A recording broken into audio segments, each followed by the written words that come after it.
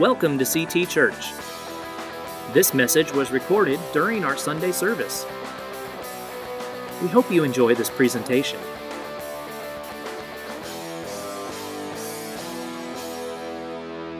God just completely, during the first service, God was like, you need to preach this message, the second service, a separate one than the one I preached this morning. So if you were here first service, you're getting something completely different, and that's because God trusts you. Because first service, they may have been a little droggy, but they're you guys are woke, so you're going to handle this. It's going to be a good Sunday. Just want to talk a little bit about Speed the Light, about some of the stories and things like that. As Pastor Doug said, we're the number one missions sending district. We send more missionaries out, and we send them faster than everybody else too. That's also the other side that's kind of a unique coin. It's taking other guys 18 months to 2 years to raise their budget. And our missionaries are right at 14 to 15 is the average wait time. So we're like sending them faster. We're sending more. And if the trend continues, in 4 to 5 years, we will be the number one missions district worldwide as far as number of missionaries out on the field, just because we're putting out so many each year, which is awesome. Except for we have a lot of projects that we have to raise money for. And I just want to say thank you so much for your giving. It makes a difference. And I mean, sometimes you don't even see that difference, but I've been able to see firsthand, and some of you, if you have family that lives on the coasts, during the Convoy of Hope has been one of our biggest missions projects that we've ever taken on. We've helped purchase them their entire their mobile command center to help and go into these disaster areas and present the gospel message and bring hope to people that are hurting. And so that's something that you have a direct line into of that. And not only that, you have a missions board back here, and if you just want to go back there and look, almost every single missionary out there has received multiple things from Speed the Light. Here, even in your own city, at the University of Texas in San Antonio, UTSA, they have a Chi Alpha group where we've purchased their sound system so that they can reach more and more students on the campus for the cause of Christ. And so I can go on more, and I'll tell more stories later. But in my life, I was a missionary, and we were speaking in schools and doing school assemblies, and none of that wouldn't have been possible had it not been for Speed the Light partnering with us to provide us our essential transportation and creative communication to where we can step on a platform in schools and speak to students and then invite them to night events through their local FCAs. And we did one through the FCA at Liberty High School and junior high. And at that service, 90% of the students that were there came forward to accept Jesus as their personal Savior. And none of that would have been possible had it not been for the sacrificial giving of people just like you that partnered with us, that partnered with Speed the Light to make those things possible. And I'm excited. Again, I was telling Pastor Doug, I'm going to go to Greece and see some Speed the Light vehicles in action. And it was interesting because that's one of the vehicles we purchased this year. And getting a chance to see that will be something I'm truly looking forward to. So I'm excited about these opportunities to see what our missionaries are doing, and they're doing a phenomenal work. We get the updates via newsletters, and sometimes they'll send us videos just saying, hey, here's what Speed the Light is doing. None of that's possible without you. Before I go any further, I'm going to introduce you to my family. This is my reason for living. They're in ministry with me. We're not a family that does things separately. We do everything together. A lot of times they travel with me, but my wife's also on staff, so she has responsibilities at church. But these are my lovely, lovely family. My wife is the smoking hot redhead. She is amazing. She is far greater than I ever deserved. I joke with people all the time. I convinced her to marry me. I told her I was rich, and I didn't get her eyes checked. Those are the things that I told her. Part of that's true. I did not get her prescription fixed until after we got married, and she could actually see me. That's okay. We married for love. That's what I tell people. But no, she's an amazing part of me and the better part of my life. And then those are my 3 lovely children, Braylon, Emery, and Landon. Braylon is my oldest, my athlete, my competitive one. My daughter is anti-athletic, but she is also the favorite. She is my favorite. She is my wife's favorite. She is everyone's favorite. Especially those that know all 3 of them, she's the favorite.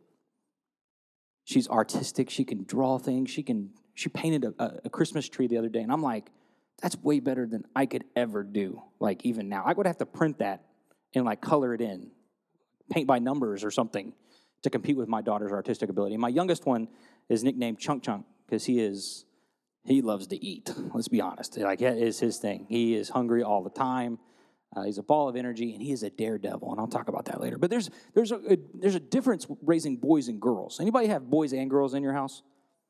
See, I grew up in a house where it was boys, and then all my cousins were basically boys. I had one girl cousin when I was like 13, so like don't even count her, even though she's a sweet girl and all that good stuff. But she was a baby when I was in junior high and high school. So like it's don't know anything about girls, right? So when I had my daughter, it just changed my whole world, like everything. Like, I'm the protective dad. I'm the you're not dating till you're 37 dad. That's me. Like, that's my job, is to make sure there's no, like, it was almost like when my oldest one had a girlfriend at school, it's like, yeah, whatever. But I'm like, if my daughter ever came home and said she had a boyfriend, whoo.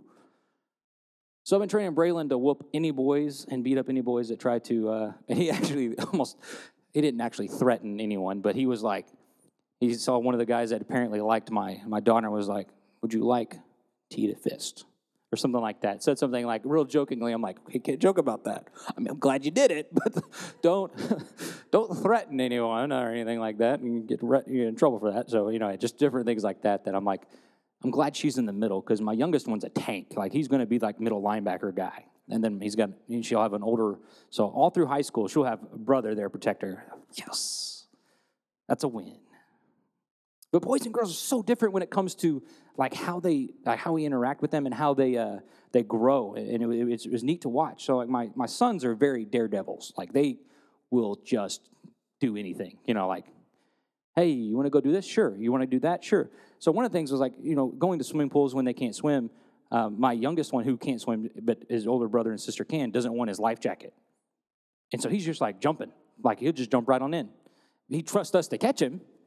But he's just like, and so we were playing football at family camp, and he's just on the edge, just going, like, he's just waiting. And if someone close to him caught the ball, he's like, just dove in after him. It was great. It was the funniest thing to watch, little chunk diving.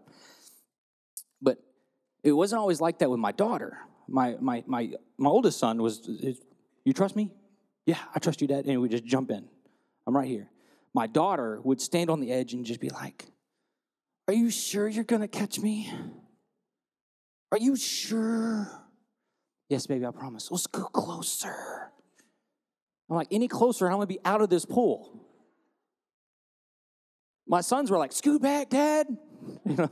Like, there's no way you're jumping across the pool. I'll do it, I promise. Like, that's my son's big thing. I promise. Like, you can't promise that. I mean, you're going to go into the Olympics if you can jump this far. But my daughter, and she was like real hesitant. My sons just jump in, and my daughter basically like falls in, like collapses into the water. And over time, she got to where she would trust me. But she's not daring like them. But what's the fear, though? What's the fear when it comes to jumping into that pool when you can't swim? That you're going to drown, right? Let's be honest. That's the fear. It's like, if I jump in and they're not there to catch me, this is problematic. Once you can swim, that's no longer an issue, because you can feel like, hey, I can get to the side. I'm good. But when you're a little kid and you know that you can't swim, there's a fear that comes into this idea of taking this leap into your dad's arms. And eventually they get their trust in me. Where's their, what's to keep them to, what's causing them to jump in? They trust me enough to catch them. And today I want to talk to you about trust. The fear in jumping of any kind is gravity, right? Gravity's the issue. So, because you're the second service and you're smart, you can handle this. If I drop this, what's going to happen? Okay, just because I didn't hear a whole lot of answers. By a show of hands, who thinks if I drop this, it's going to hit the ground? All right, see, second service, you're getting there. You're getting there. Some of you didn't raise your hand. I'm a little concerned where you went to school. May have been in Houston. We don't know. But if I drop this, will it hit the ground? What? Impossible. What if it's a piece of paper?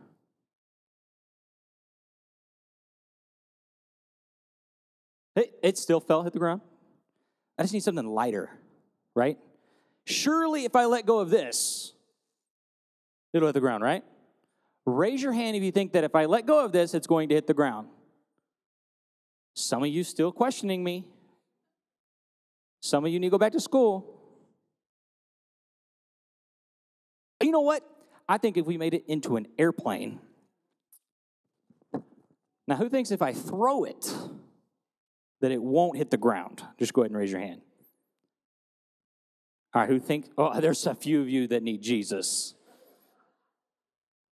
So if I throw this, will it still hit the ground? Raise your hand if you think it's going to hit the ground. Some of you still not getting it.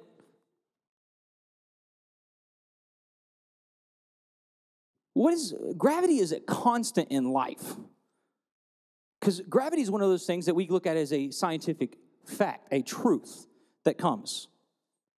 And so when it comes to trusting gravity, it's always a constant. It's always going to be there. That's not going to be something that's going to change, right? It's not like all of a sudden, even if you go to the moon, there's still gravity. Which means if I did the same experiments on the moon, the exact same way, it would still happen the same way. Eventually, they would find the ground. Because there is gravity on the moon, it's just not what it is on Earth. And there's a very cool scientific fact. If you drop a feather and a hammer at the same time, they will hit the moon at the exact same time. Because gravity is constant. The only thing that changes it here with what I just did is wind resistance. But gravity is the same. For the scientific people, it's 9.8 meters per second. But for the rest of us, that just means you're going to fall at the same rate. And you're going to get faster and faster and faster. Why? Because gravity is pulling. Why is that important? Why are we taking science on Sundays? Well, because I need you to understand this. When we trust in God, it is like we're trusting in gravity. And a lot of times when we want to trust God, we view him the same way we view our parents or people in our life. And we think we can trust him only so far because eventually they're going to let us down. And that's how we view God. And that's not how God is. That's not how God operates.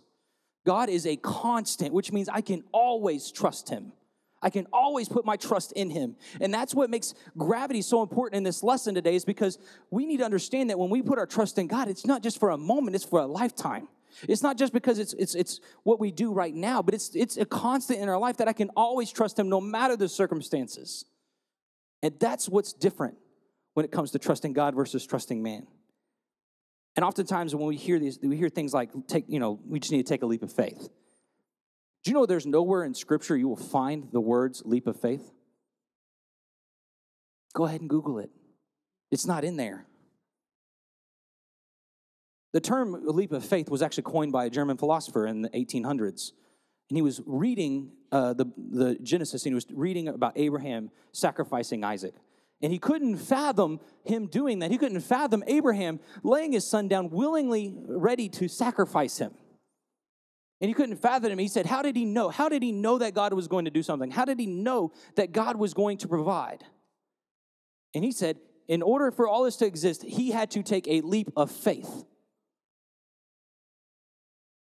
There's more to that story, and I'll get into later, but the idea is that once you've been with Jesus long enough and you see him take you out of struggle after struggle after struggle, you begin to put your trust in him.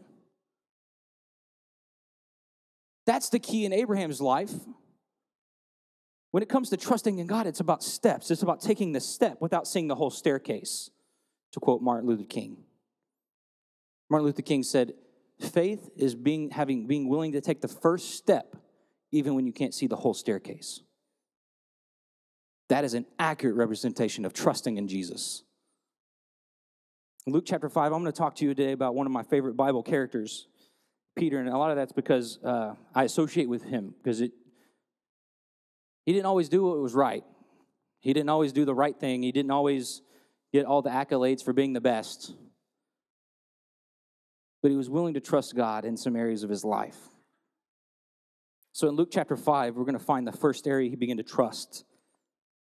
In verse 1, it says, on one occasion, while the crowd was pressing in on him to hear the word of God, and he was standing at the Sea of Galilee, and he saw two boats by the lake. But the fishermen had gone out and were washing their nets. Getting into the boat, which was Simon's, he asked him to put out a little from the land, and he sat down and taught the people from the boat. And when he was finished speaking, he said to Simon, put out into the deep and let your nets down for the catch. And Simon answered, Master, we toiled all night and took nothing, but at your word I will let down the nets.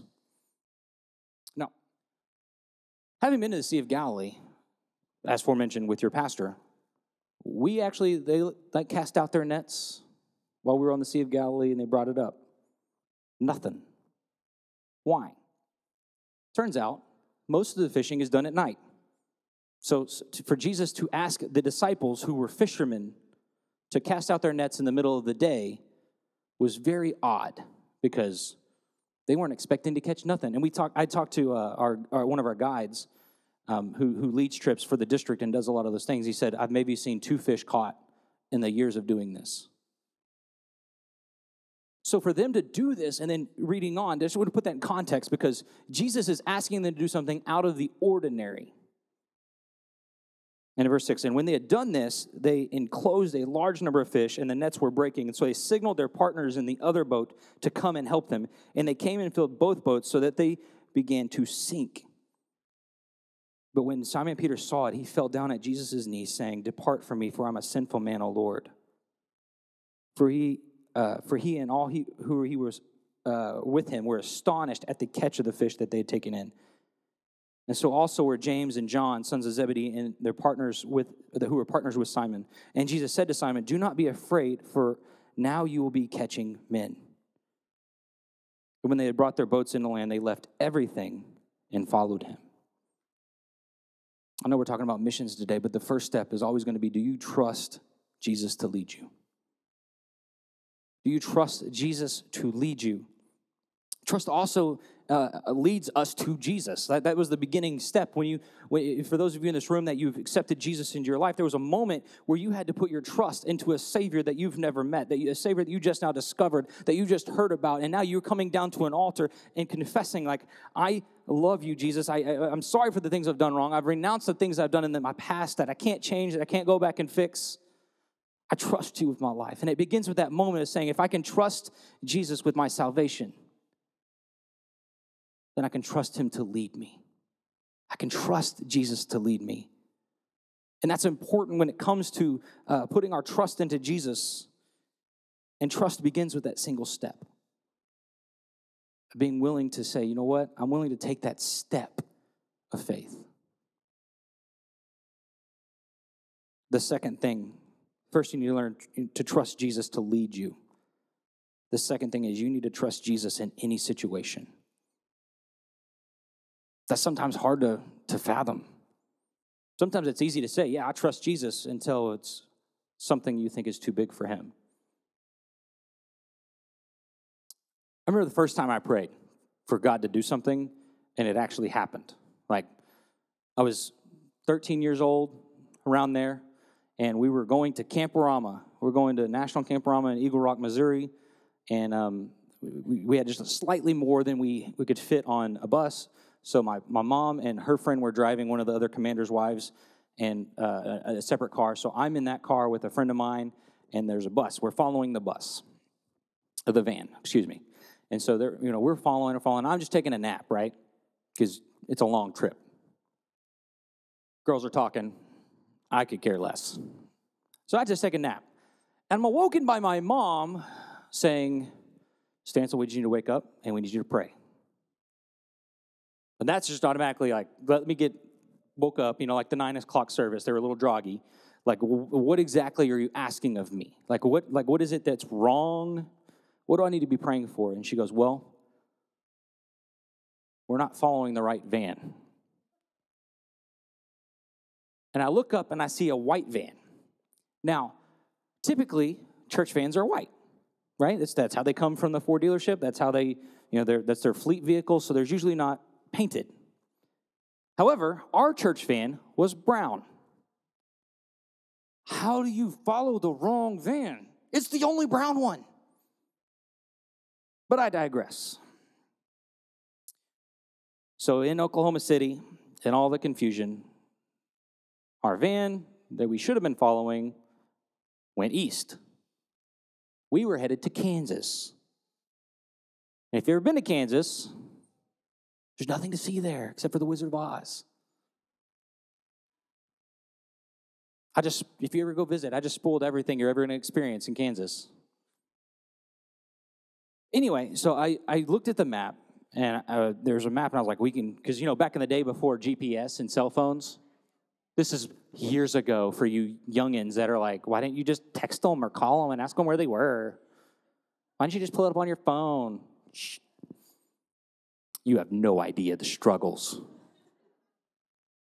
So I pull out the atlas, slap it down, and I see a road, and I see a path to get back onto the road, like further down the road at the Missouri-Oklahoma border. And I said, you know what we're going to do? We're going to pray right now. And I just pray that the Lord guides us and directs us, and we're going to meet them right here on this map. And I'm like pointing to this rest stop. But just pray, just like that's what's going to happen. Shut it. And lo and behold, we pull in as they are pulling in. And I am just like, are you serious? And I was at that moment, I was like, we can literally pray and God will do something. Yeah, I was young, I was 12, I was naive, maybe all those things, and maybe it was coincidence. But I've seen God deliver things much larger. My daughter with bacterial meningitis at 3 months old, miraculously healed overnight, to the fact that the doctors come in and saying, she must not have bacterial meningitis, but everything we've tested on her says that she does. And their excuse was, well, maybe we just had a false positive. Maybe that was it. And I'm like, you grew bacteria in a Petri dish. Like you saw that she was basically lethargic, and now overnight she is completely healed. Her vision has been healed because of things God has done in her life. One camp experience, I got time, right? You got all day. I'm not long-winded, I promise. We weren't even married. We were taking my wife's youth group to a camp, and we prayed for one of her friends, one of my wife's friends that she grew up with. She was a little, junior high girl, and she wanted to be able to see. And this girl had like thick glasses. You know what I'm talking about? The ones that you can like burn ants or incinerate entire buildings with. Like that was this girl's glasses, and she says, I want to get rid of my glasses. I want to see. And so we prayed, and she immediately was healed, and she's never had glasses ever again in her life, even to this day. And we brought her on stage because it was like this was a miracle. And the speaker had her stand right there and got right up next to her and started just showing her numbers, and she was saying it over and over again, like the right numbers every time, all the way back, without hesitation or anything. It was immediately God did something. That does not mean that all the times that ends the way you want. We've gone through with some friends with some serious battles in their life where you begin to say, do I trust you, God? Watching their 3-year-old child fight for his life for a year in a hospital bed, only to feel like, and the whole time thinking, God, you're going to do something big, only to end with the 4-year-old's death and funeral. And in all that, walked with the parents, and it walked with, my wife is very close to her, and it was hard to watch. It's hard to be, because you have no answer. Like, we've been praying for this. We've been praying and praying and praying. But that mom and dad never once gave up their trust in God. Even to this day, still trust God fully in every situation of their life. First, you have to trust God to lead you. But just like Peter, you need to learn to trust God in every situation. On the Sea of Galilee one day, there's Peter, and he's sitting and Jesus is asleep on the boat. The waves start coming and start just really destroying things. And all of a sudden, Peter and them go down there and like, hey, Jesus, we're all going to die unless you do something. Like in hindsight, they should have known that if Jesus is on the boat asleep, everything's probably all right.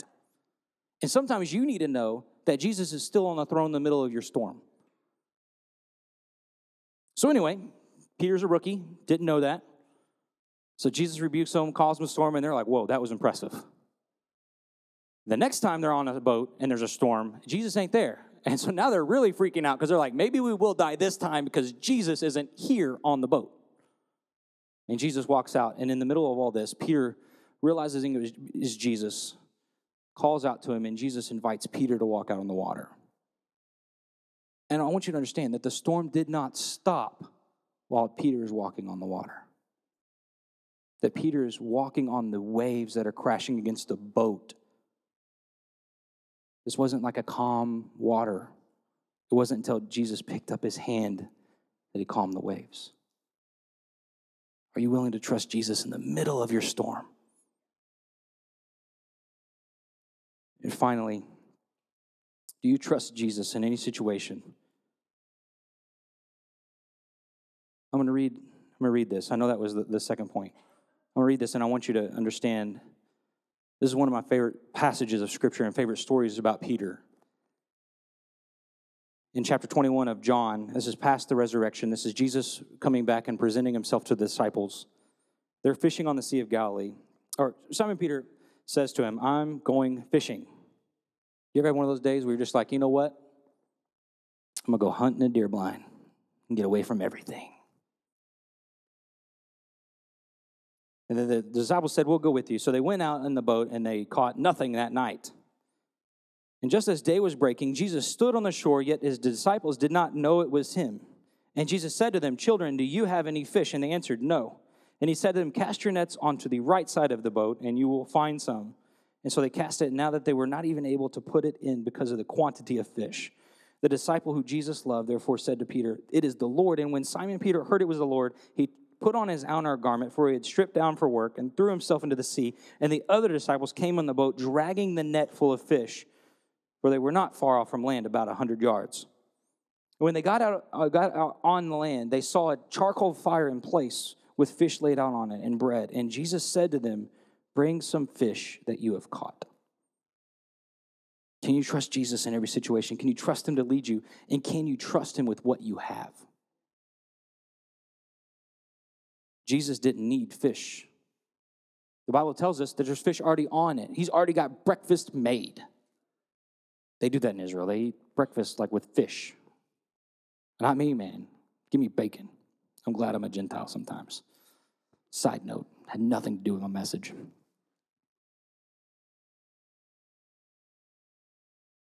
Peter was willing to give, and the disciples were willing to give Jesus fish, even though he already had fish. Jesus was seeing if they would be obedient with what they have. It's easy to sit here and talk about. I could talk about tithing, and that's not one my point today.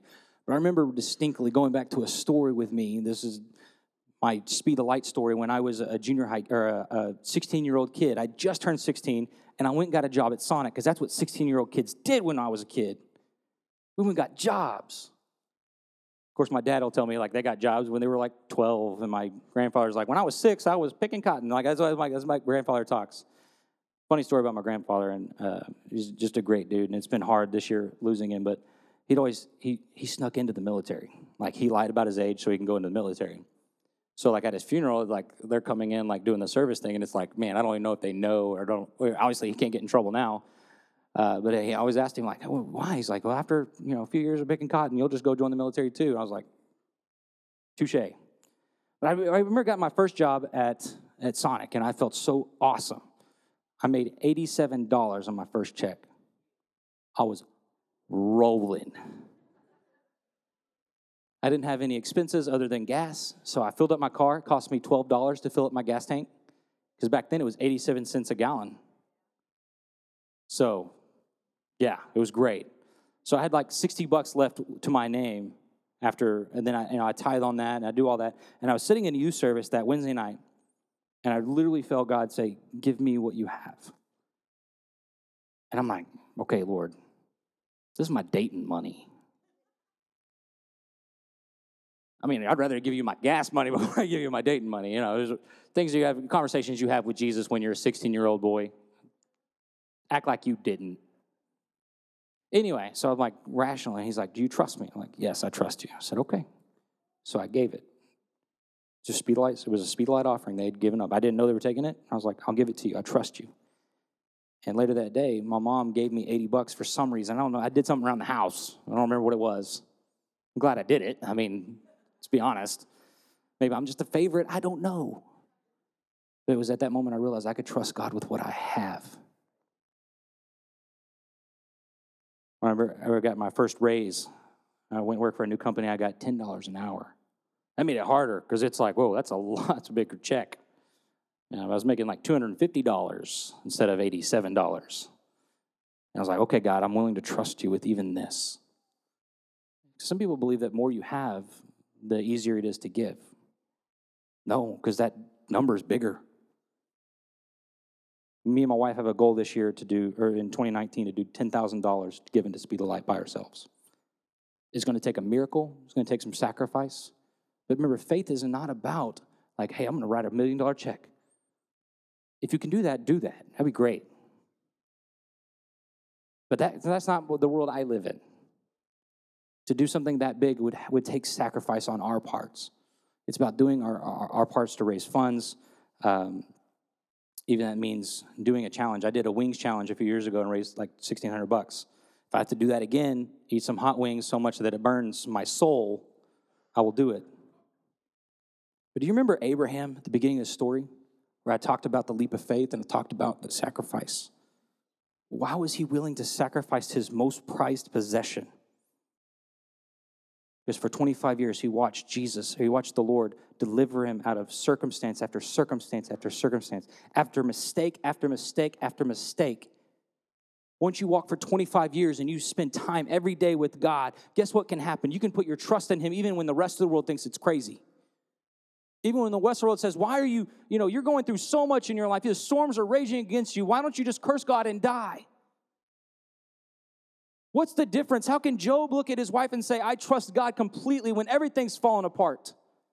Because when we trust God, it's not just in this moment, but it begins with that first step. It begins with us accepting him and walking with him. And the longer we walk with him, the more we begin to trust him.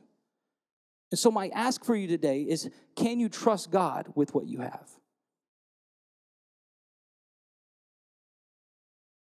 Sometimes trusting in God is difficult, as I said, and many of you in this room, maybe you're going through a storm.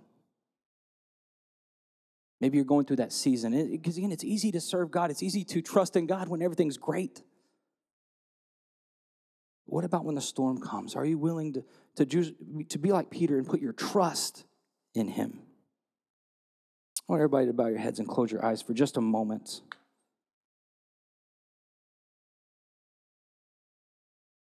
At the beginning of this, I talked about trusting God to lead you. And trusting God through the circumstances that you face, the storms that you experience. And so what I'm asking for you today in this moment is maybe some of you in this place, you're going through that storm. Maybe you're going through the most difficult season. Maybe nobody in this church knows what you're going through. I want you to know that God sees it. Even though you may not think he's on the boat with you, he sees you and he's coming to you and he's going to be there with you in the middle of your storm.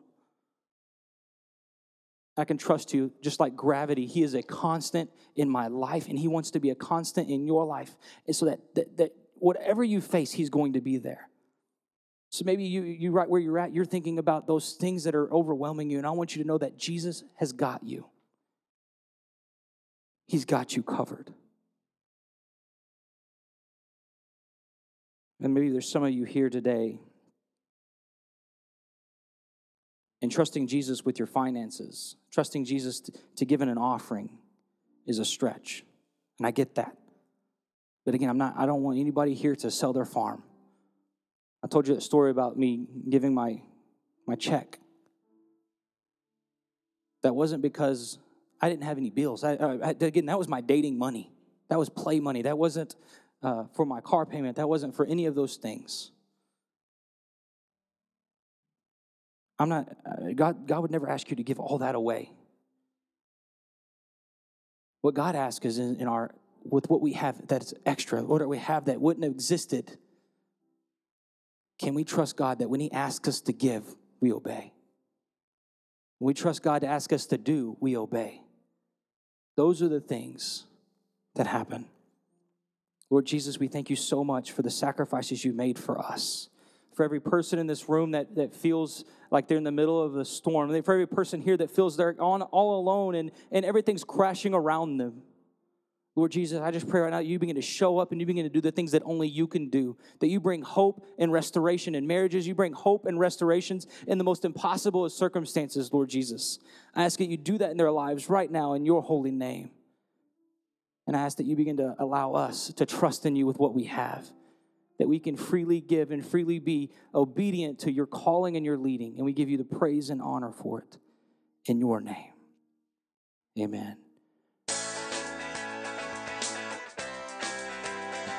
You have been listening to CT Church in San Antonio, Texas. This recording was presented in the context of our Sunday service. For more information, please visit us at ctagsa.com,